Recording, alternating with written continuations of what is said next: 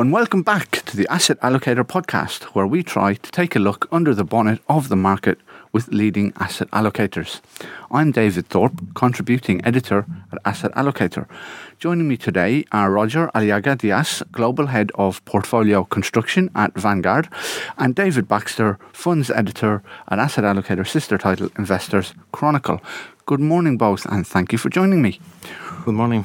Roger, a lot of the premise behind the life strategy range at Vanguard, and indeed many other multi-asset products, is based on the premise that bonds and equities are inversely correlated, but that correlation discipline seems to have broken down over the past decade. There was a long period where they both rose, and then in 2022, as we all know to our cost, they both fell. Has that posed a challenge for you when it comes to portfolio construction?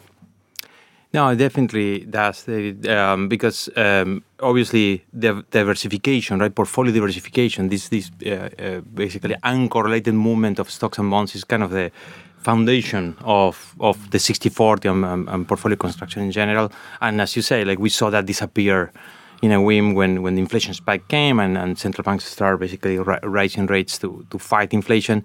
Now, the couple things there that we try to put that event in context is what happened versus what may happen towards the future, right? Because we don't see that breaking of correlations as a permanent regime going forward.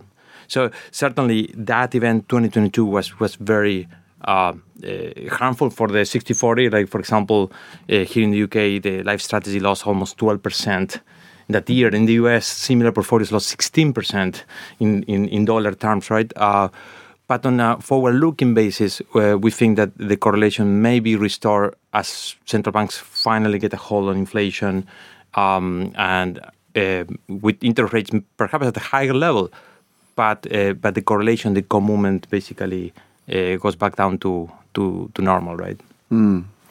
David, I know you've been thinking about this question a bit as well. Yeah, I mean, I think there's an interesting, I suppose, difference in opinion among allocators at the minute. You know, I think there's a very strong argument that 60-40 is revived now with the kind of bond sell-off we saw, and I've even spoken to allocators in recent months who argue that now actually the 60-40 portfolio should almost be the other way around, so 60 in bonds and 40 in equities, because you're getting this lovely, almost rate free, levels, yeah. Yield Right. and so on. But then on the other hand, you have you've had such a related sell-off in alternative assets of many different stripes, whether it's infrastructure, private equity, all sorts of things. I guess one thing I was wondering was, would anything ever tempt Vanguard to kind of shift into the alternative space? I suppose plenty of rivals do that, as maybe looking for further diversification beyond just kind of bonds versus equities. Yeah, I mean the kind of the premise of the simplicity of the life strategy funds and the 60-40 portfolios is basically that cost efficiency from one perspective. So in terms of turnover, it's not just like fees, right? It's even the cost of managing the portfolio. That cost efficiency translates to investor returns even from a tax perspective, for example, as well, right? And then in addition to that is also the idea of harvesting this risk premia, right? That it's there, basically equity premia and duration premia. In terms of alternatives, definitely there are alternative sources of diversification, no question. If you look at the correlation of commodities, for example, commodities diversify both stocks and bonds. The issue with that is that we never know what's the right mix for what type of investors. So, for example, in an advice context, you can definitely tailor a portfolio where you will include private equity, you will include commodities, depending on the risk appetite and the goals or the particular goals of the investor. When you have a generic portfolio that is basically where like large scale or large mass of investors are investing, you don't know exactly what are the levels of risk tolerance and the level of understanding of those alternatives. that's where you go more for these core default stone bond mixes, right? But that's not to say that advisors, for example, we see that a lot, they would use this portfolio as a core position and then combine it with a satellite approach with other commodities. As they know their clients, they can actually tailor, bring in an active manager, bring an alternative fund perhaps, and do a sort of combinations. Because, definitely from a pure diversification perspective, is an alternative source of diversification. Thank you. And one of the things that I think David and I get in our inbox a lot or hear from people in the industry a lot is this desire to push into private equity or unquoted equities. Certainly the low interest rate regime that we had for a decade maybe allowed a lot of companies to stay private for longer. Has that impacted how you think about equity allocations? Have you been tempted by that part of the market? Yeah, we've been looking into that more from a research perspective, not as much from a life strategy product perspective at this point. But in the US, for example, Vanguard launched a private equity offer available to ultra high net worths and certain segments. So from a asset allocation perspective, from a portfolio construction, it has been an interesting problem to see how you build a portfolio when you have an asset like private equity that is illiquid, that it has capital calls and distributions that are almost random, right? So you don't control how much you are invested. So basically, market movement can actually leave you over-invested or under-invested in private equity. And also, basically, it's difficult to rebalance, for example. So normal things that you will do in any stock bond portfolio with private equity, you have to really keep track of those flows, right? Because otherwise, the risk profile of the portfolio would quickly shift and morph into something that it was not intended, right?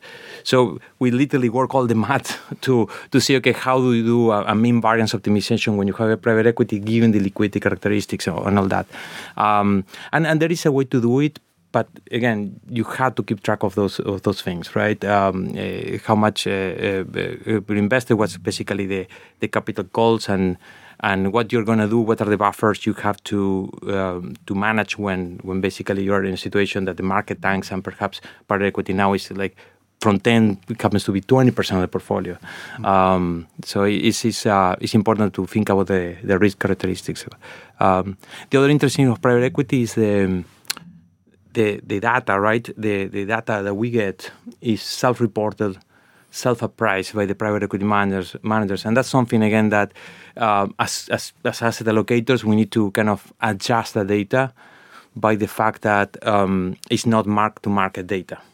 So in the equity market, in the bond market, you have like minute to minute, sure, and that basically shows in volatility of the prices. Many people talk about private equity as a diversifier just because the data looks smooth. And I say, like, don't be fooled by that. I mean, if I had to price my own house, right, and I give you a price per month, doesn't mean that I'm not seeing a lot of volatility on that housing asset. Sure. Same with private equity, right? So there are statistical methods to kind of inflate back the variance, inflate the volatility, bring it back. So we do that too, and then we bring it back to the portfolio. And it still looks good, especially when rates were that low, as you were saying before. Now, of course, returns are a little bit lower, but it's not as much as you would think if the volatility was as low as the self-reported data would show. Sure. And does I suppose more generally, does the kind of, if we're now having to get ourselves used to this kind of era of higher rates, or at least, a decent chunk higher than what they used to be, say a few years ago, what kind of effect does that have on how you guys would think about the portfolios and your kind of set allocations and so on? No, yeah, that's a great question, because even from the economic, the outlook perspective, we think that it's unlikely that we're going back to the pre-COVID era of low rates, right? So these high rates are here to stay. I mean, it's difficult to say what's the right level, but even when central banks bring inflation back down to their targets, we think that they won't be able to get back to those low rates, even from a policy perspective. And that's exactly that poses the question, even for medium and long-term portfolios, which is kind of the horizon we talk about. That tends to probably, first of all, enhance the the expected returns significantly, right? So just from that perspective, compared to the 2010s, we used to talk about this low return environment, right? I think that it is over. We get more returns out of the portfolio thanks to these higher interest rates. So it's not great for the economy, but it's really great for investors actually. And then of course, if one is willing to move the portfolio a little bit, certainly in some of the allocations that we call time varying allocations, for example, it tends to shift a little bit towards bonds, right? These higher rates probably leaves some equity markets a little bit overvalued, particularly the US, for example. We see that we do this comparison against the level of rates to assess the valuation. And given that, we see the market is still, even though with all the correction and we're like net 9% down from 2021, right? But it still is 20% overvalued relative to where interest rates are in the US. So you have a compressed equity premium and you have really high yields on the fixed income side that, as you say, are probably going to stay for quite a while. And that tends normally to shift towards bonds a little bit the portfolio. And does that leave you guys more comfortable with, I suppose, particularly if you look at Life Strategy, one thing that has kind of distinguished it from some other kind of, passive core portfolios is the lesser weighting to the US relative to your kind of a lot of your average global trackers. Does that mean that you guys are more comfortable with that positioning now, or how? Yeah, definitely. I mean, we normally look at the home bias in the equity side on a local market perspective. So we have a certain home bias for US portfolios, right? Of course, for the UK. So it's a mix of outlook of equities, but also local preferences and how investors approach local investing. In theory, we would like to have market cap for equities, with basically no home bias. And you could argue almost that's almost the final destination we work towards. But we do recognize the home bias. There are behavioral aspects. There are basically and other basically local currency issues that may have people to have overinvest a little bit in the domestic market. But yeah, in the case of the UK, we have this home bias because of those preferences. Turns out that given the US equity outlook, it works in our favor. But I wouldn't say that that's the main reason we do it. It's more about this home bias discussion, right? We have in the model portfolio space where we kind of are mirroring the Life Strategy funds. We have a version in which is more market cap because we cater to different preferences there, and we're now more nimble. We can be more nimble there in the model portfolio space, for example. So we toggle between that home bias level and that market cap approach. And the fact that there are 7 stocks in the US which have performed quite well this year, become a big part of the US index and are becoming an increasingly big part of the global index. What challenge does that pose for you as a portfolio constructor? Yeah, well, it's really... We look at it from the growth versus value perspective. And definitely after a year in which basically there was a realignment of growth and value to a point where we almost were saying that they were back in line with each other, we're back to that state in which basically growth is overvalued. So much of that overvaluation of the US equity market I was talking about comes from of course from those 7 stocks and from the growth sector, right? And just is in this interest rate environment that we're talking about, that's a critical driver of the valuation for growth stocks versus value stock. We know that the duration, right, the impact of interest rates on growth stocks is much bigger than on value. So clearly there has been a hype around AI and an idea that the inflation problem has been controlled faster than we thought. I think that has helped growth. But now comes the realization that these interest rates are not going anywhere. And to me, that's is where the market is going to realize this gap between growth and value needs to be resolved some way, which is going to help also bring the valuations of the U.S. equity market down. When that doesn't mean that the market has to correct. We're not predicting a collapse of the market, but certainly it could happen through subdued returns for equities relative to bonds for 5 years or something like that. I mean, that's an interesting point, because while many take the view that U.S. rates may have peaked or be close to their peak, maybe there's an increasing awareness that while they may have peaked, they won't be cut at any time soon. Is that enough for value to reassert itself? That rates stop rising but don't get cut? Is that enough of a market condition for value to outperform growth? Yeah, it will be one important condition.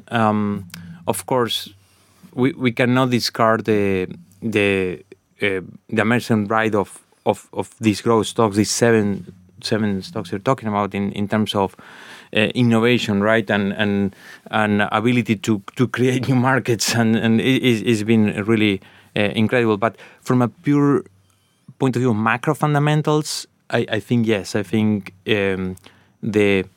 any asset pricing model, any pricing framework will be the discounted value of the future earnings, right, at a certain interest rate.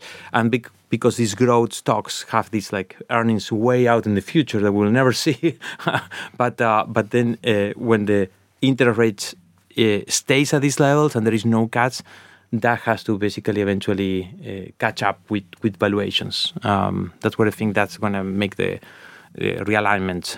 So it's more growth coming down to where value is as opposed to the other way around, probably. Thank you. And David, do you have any thoughts? I suppose just one other thought that sprung to mind is, I suppose, higher rates, in theory, brings that kind of creative destruction to markets that we've lacked in 10 years or so of kind of low or zero interest rates and so on. Does that, I suppose, just the thought perhaps that's one kind of potential important development for someone like Vanguard, is whether we do see the kind of much anticipated but hasn't really come resurgence of active managers and so on. If you do see more of that dispersal, I mean, is that something you kind of hear much from clients, or is that much of a challenge you have in terms of kind of demand for your kind of products?